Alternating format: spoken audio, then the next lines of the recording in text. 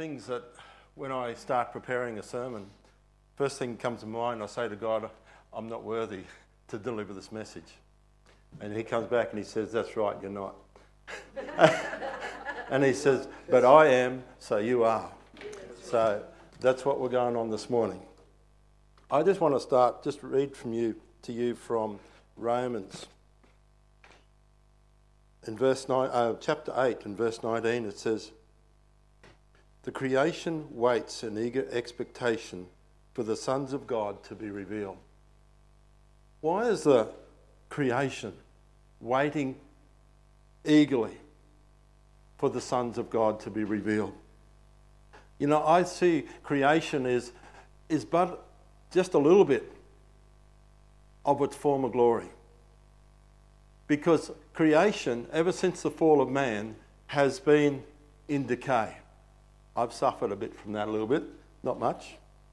But, you know, it was much more beautiful. It was, and yet it's deteriorating. You know, and in verse 20, it says, for the creation was subjected to frustration, not by its own choice, but by the will of the one who subjected it, in hope that the creation itself will be liberated from its bondage to decay and brought into the glorious freedom of the children of God. You see, even creation is waiting for Jesus to come. Creation wants to be restored. Creation is part of the future kingdom of God. It's not just us. He's restoring his creation, all that he did. And in verse 22, it says, we know that the whole creation has been groaning as in pains of childbirth right up until this present time. Waiting, anticipating what's going to happen. You know, I believe in recent years there has been a great deterioration in creation. But not only that, there is even a greater deterioration in the moral fibre that we're seeing in our society. We're seeing that, you know, like you talk about climate change, I tell you about the change in attitude of this world and in the attitude of people, and the moral fibre is in decline. The godly values that have been lost. Now, instead of looking back to God and saying, well, what does your word say? You know, you are eternal. You are, you know, your word covers the whole spectrum. Yet now we're subject to public opinion and good thoughts about how we should go ahead and how we should move forward. You know, the truth has been blurred, tremendously blurred. You know, it's I just think that there's just so much information out there. And we don't know which is right, which is correct, what should I follow? Should it be just these thoughts that I have? Should it be some popular person's opinion? What should I follow? And we've got information overload. And I have seen that, you know, I think back to the time of the Iraqi war. You know, for the first time I remember that there was this on TV, on a news report, just a camera in the nose of a missile, and they were directing it into a bunker, into a hole, and it followed it all the way in as it was happening. What has happened to our world? There were people in that bunker that were vaporised at that very moment. You know, and we are so desensitised in our society that's just popular TV. What has happened to our world? That what has changed? Life is all of a sudden devalued. You know, what is the correct way? We have a crippled society in so many ways. We have social media that can, just with words, bring people to tears.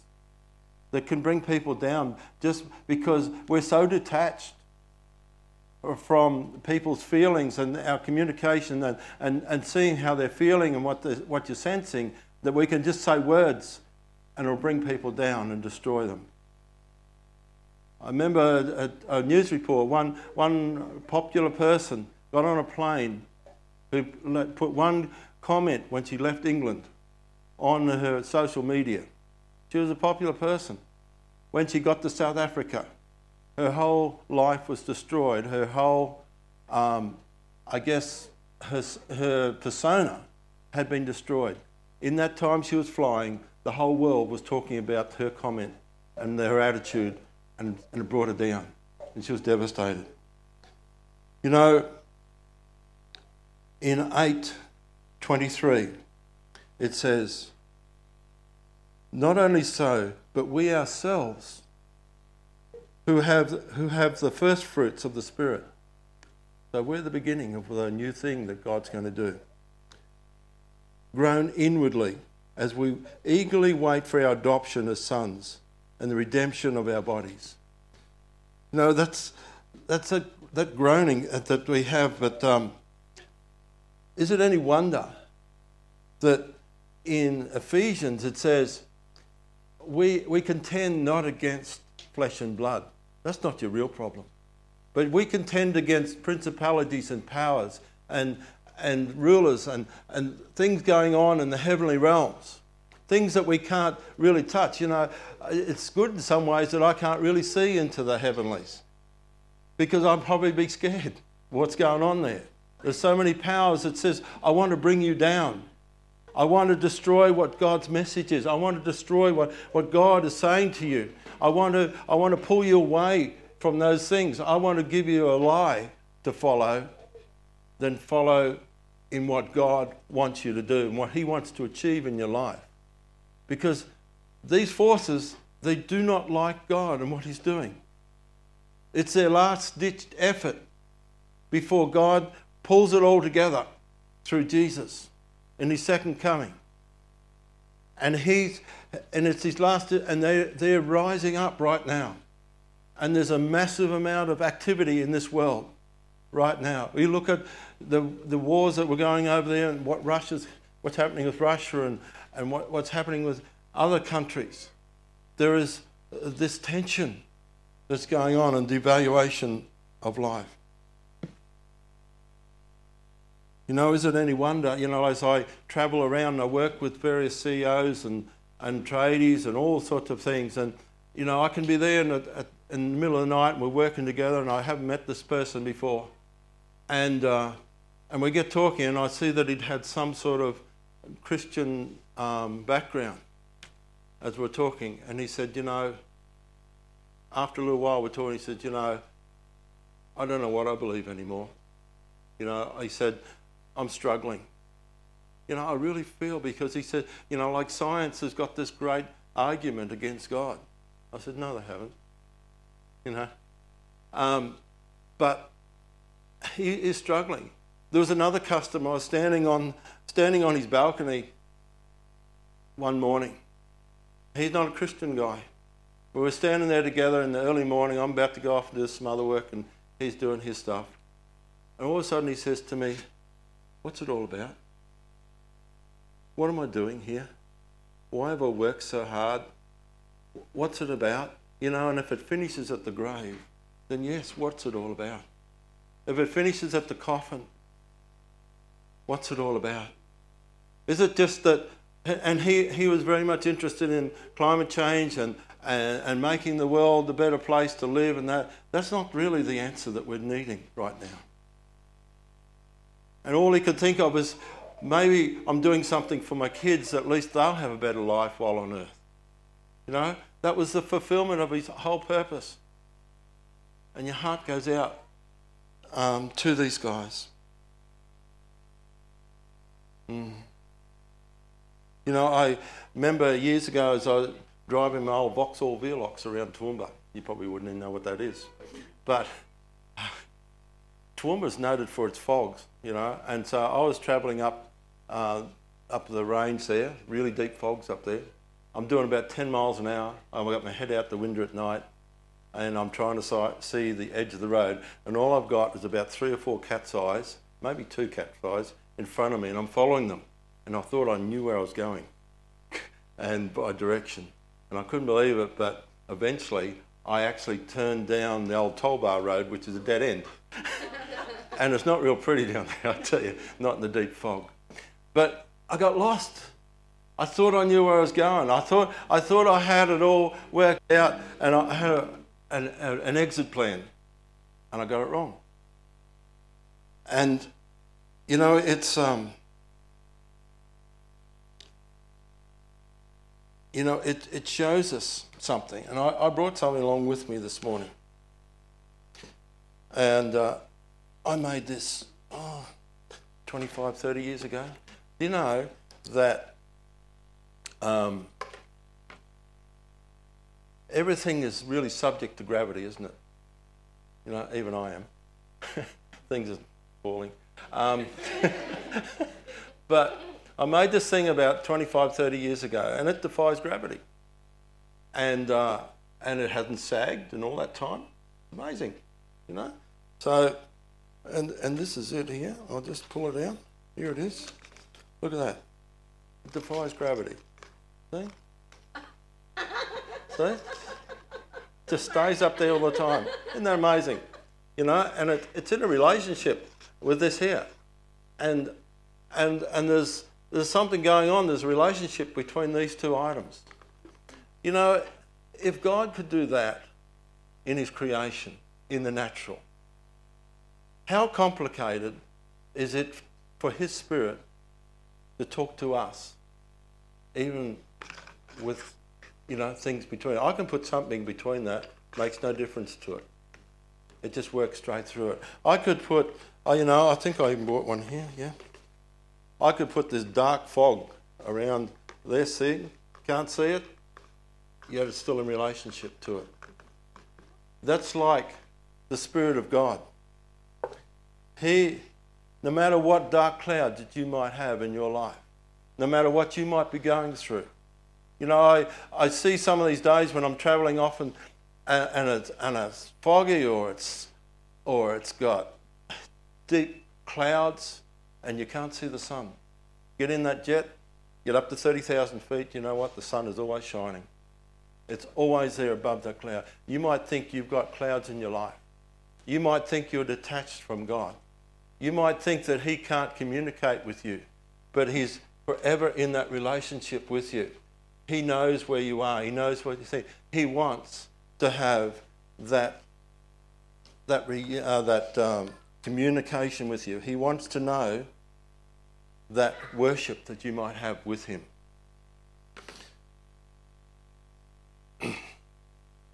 You know, Moses, when he was looking after the sheep for his father-in-law, was wandering around there. Next thing he sees this bush on fire. This is no ordinary bush. It's on fire, but it's not getting consumed. And he hears this voice, and God said, come a bit closer. Take your shoes off, you're on holy ground. Here's this communication between the Almighty God to man on earth. And he says, and he talks to Moses, and he said, you know, I've got a message, but it has two outcomes. One message, but two outcomes.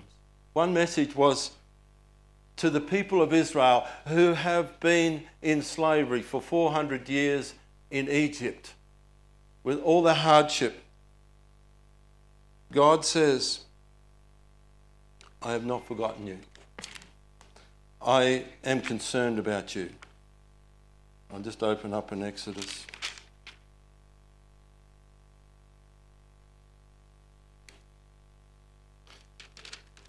And he says there, I have indeed seen the misery of my people in Egypt. I've heard them crying out because of their slave drivers. I am concerned about their suffering. So I have come down to rescue them.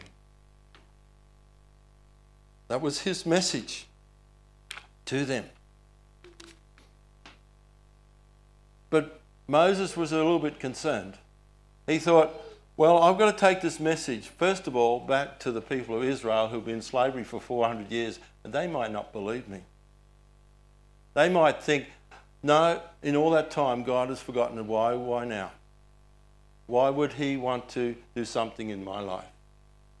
And he said to them, I want you to say to them, the I am has sent me to you. I am was the personal name of God. You see, it is the same God. I am the God who created you. I am the God who looked after your fathers in the wilderness. I am the one who did those miracles.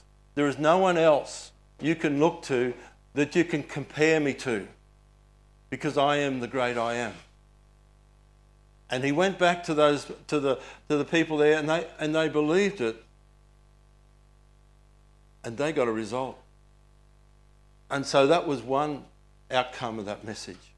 The other part of the message was the same message that went to the king of Egypt and said, let my son Israel. See, it was personal to God. It wasn't just a group of people, not just a nation.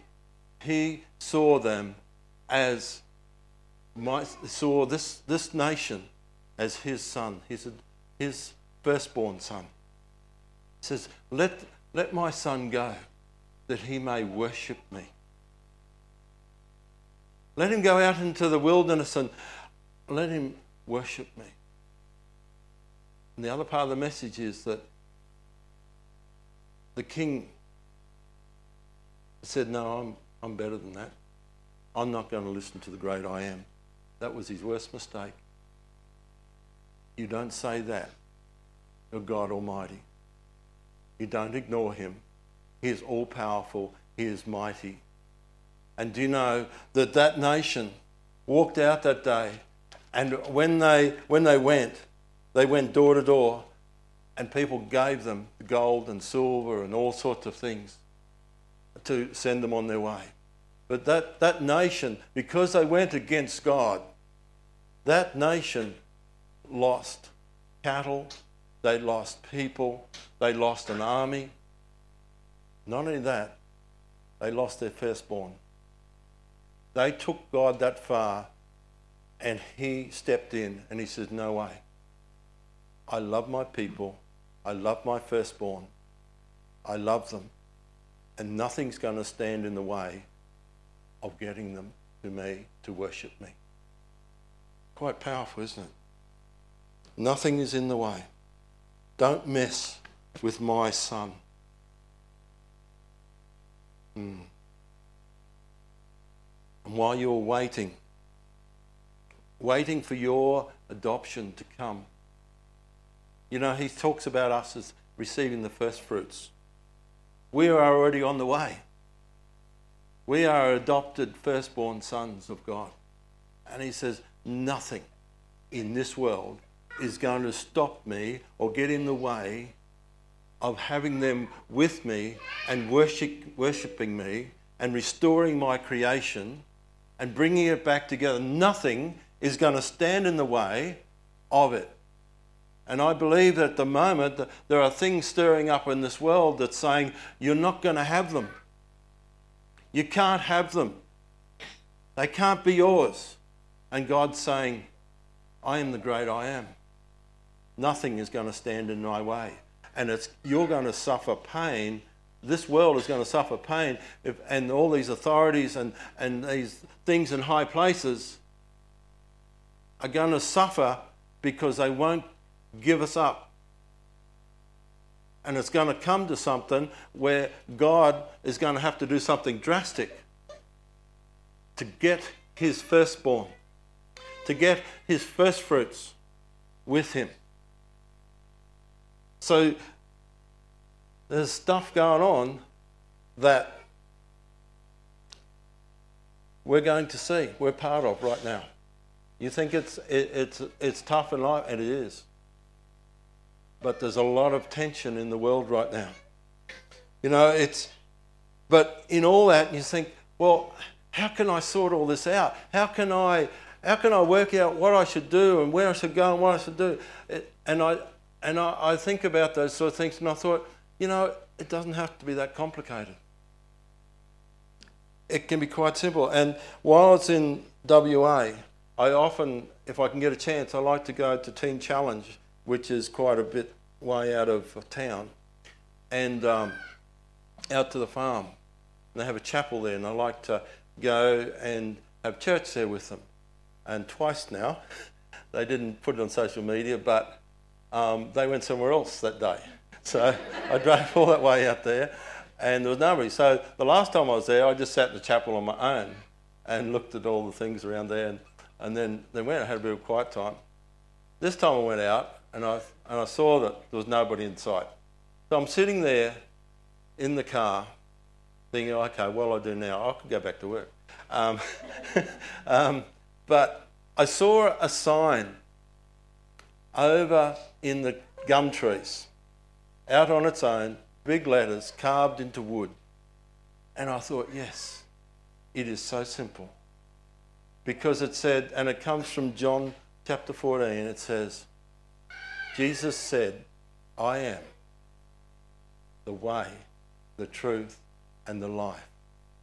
And I thought, God, it's so simple. I got my whole time with you this morning at that moment. Jesus. You don't, when we talk about I am the way, I think about, you go to these parks, these national parks, or you go into a shopping centre and you see this map up on the wall, and it says, and you look at this map and you see, you are here. Oh, good, okay, that's where I am. Now, where do I want to go? I want to go up onto that lookout up there in the park and everything like that. So you've got to go across that river and everything like that and around here and finally get up to there. And it's quite a complicated thing, and you get halfway and you think, now, which way was that again? And sometimes in life we're saying, how can I please God? How can I be morally good enough that God would notice me and want me? And Jesus said, I am the way. It is all done. It's all in me. It's all complete.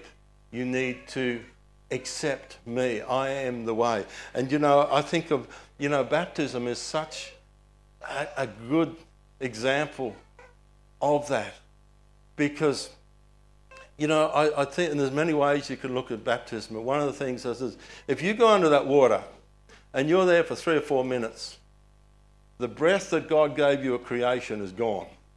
Okay? You're not going to live, are you?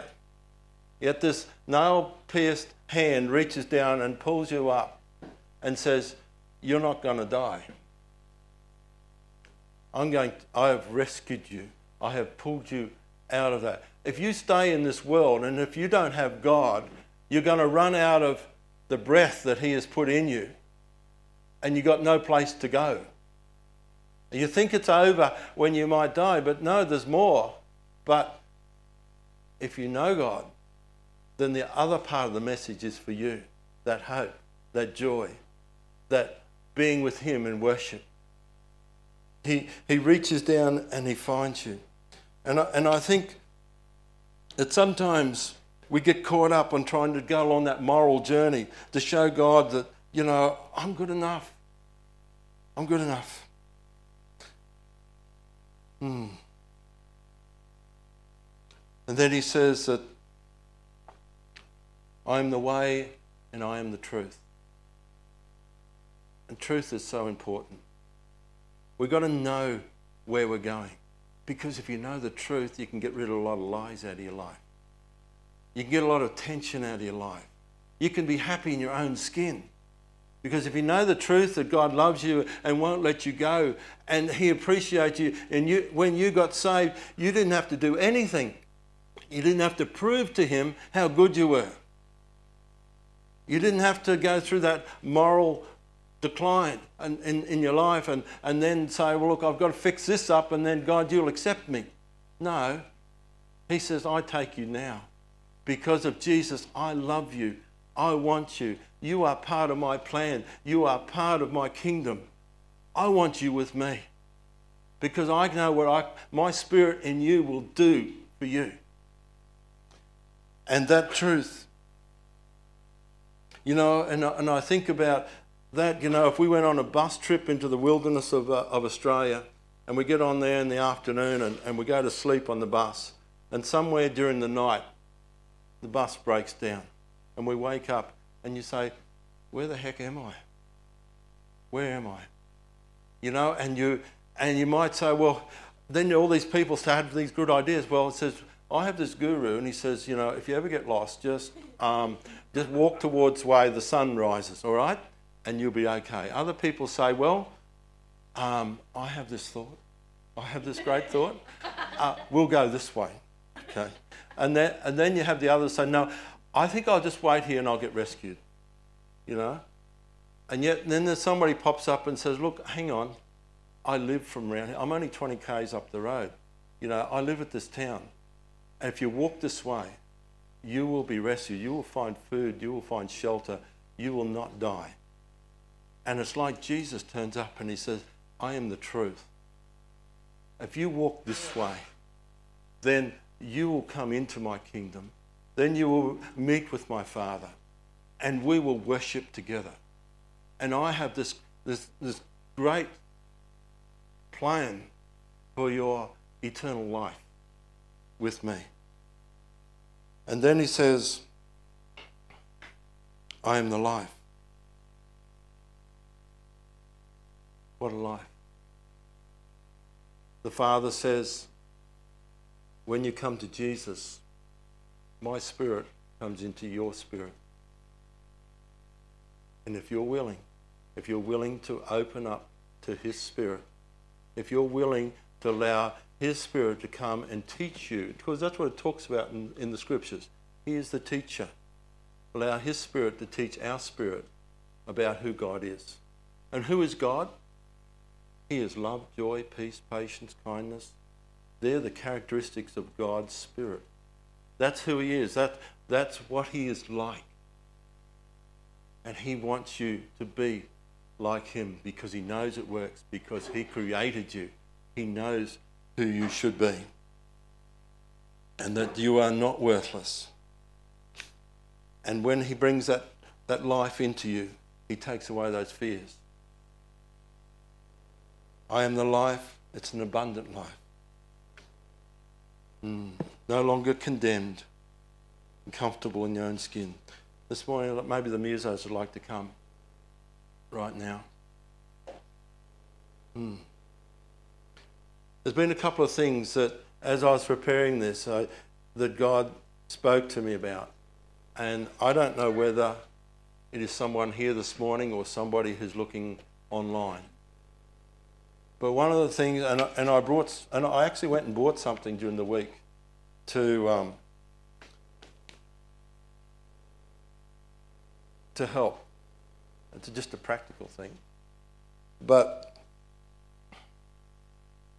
I feel that there's someone here this morning or online that is constantly measuring themselves.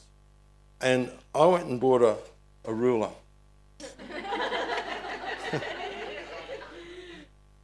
This week. And it's like you're looking down and you're constantly looking and say, well, I failed. And you're looking at it millimetre by millimetre. And there's this short circuit in your life where it's between you and the ruler. So I've failed again. I failed again. I tried so hard, but I failed again. But God wants you to not look at the ruler. He wants you to look to him. And he says, I saved you. My spirit is in you. I love you. I've placed a new perspective in you, a new purpose, a new place that you're going to. Yes, it's a little bit bumpy along the way, but I am taking you this way. And what I'm going to do this morning, I'm going to leave that ruler there. And if you want to, you can come and you can break that ruler in half as a symbol of what's going on in your life. And just in case there were two people, I brought another ruler. But feel free to break them. I'm really happy. If I hear a snapping noise this morning, I'd be really excited. Maybe you'd like to just all stand right now. But he also said to me, there's somebody else here this morning that says, the world is pressing in on me. And I just want to be in a cradle, and God, I just want to be rocked by you. I'd like, things are really difficult, really hard, and I just want to be rocked. You can start playing if you like, yeah.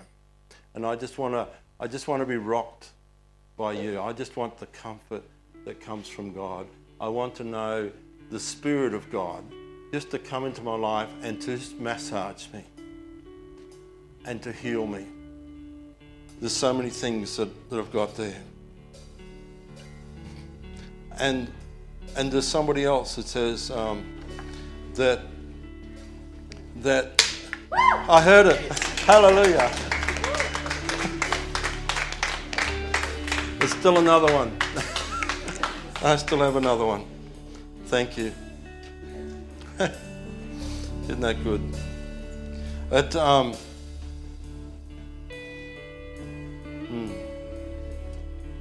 I just want to share something with you right now. Just a part of a verse. It's still in Romans, and it's to do with that comfort, that tension that you're feeling. In the same way, the Spirit helps us in our weaknesses. We do not know what we ought to pray for, but the Spirit Himself intercedes for us with groans that words cannot express. And He who searches our hearts knows the mind of the Spirit, because the Spirit intercedes for the saints in accordance with God's will. There are times when you cannot express with your words what you're feeling. It might be for yourself, it might be for people that you're praying for, and you just can't. And I've had those moments back in my life somewhere where I had a friend and they were going through some stuff, and I didn't want cliches. I just wanted something real. I just wanted to say something and I couldn't. And I groaned. And you know, I felt like the Spirit knew what I was groaning about. He knew what I was feeling, because there's this interaction between God through His Spirit, and He knows what's going on with us, and He knows the things that we need when we don't know ourselves. That's who He is. And then there is just one other thing where it says, I feel my mind won't rest. And I just want God to give me that deep rest. Shutting out the concerns. I can't do it on my own. I tell you, God has not forgotten you. He is deeply aware of you and what you're feeling and what you're going through. And He wants to do something in your life. And He just wants you to step up and say, God, here I am, here's my hand. You know, there's been a lot of groaning, if you like. But God, I need you right now. There's a lot of stuff going on. And I just want to encourage you this morning just to come, and as we sing with the musos in a minute, just to come and stand here and say, God, rock me. That might be rock you gently, it might be rock you violently, I don't know. But rock me, because I need something. I need your Spirit to step in this morning. I can't do it on my own anymore. So you come. And if you're watching online, just sing out to God right now, or find somebody who can understand what you're going through and share that with them, and to be prayed for. And His Spirit, it doesn't matter. His Spirit is more than capable of coming in and changing things in your life.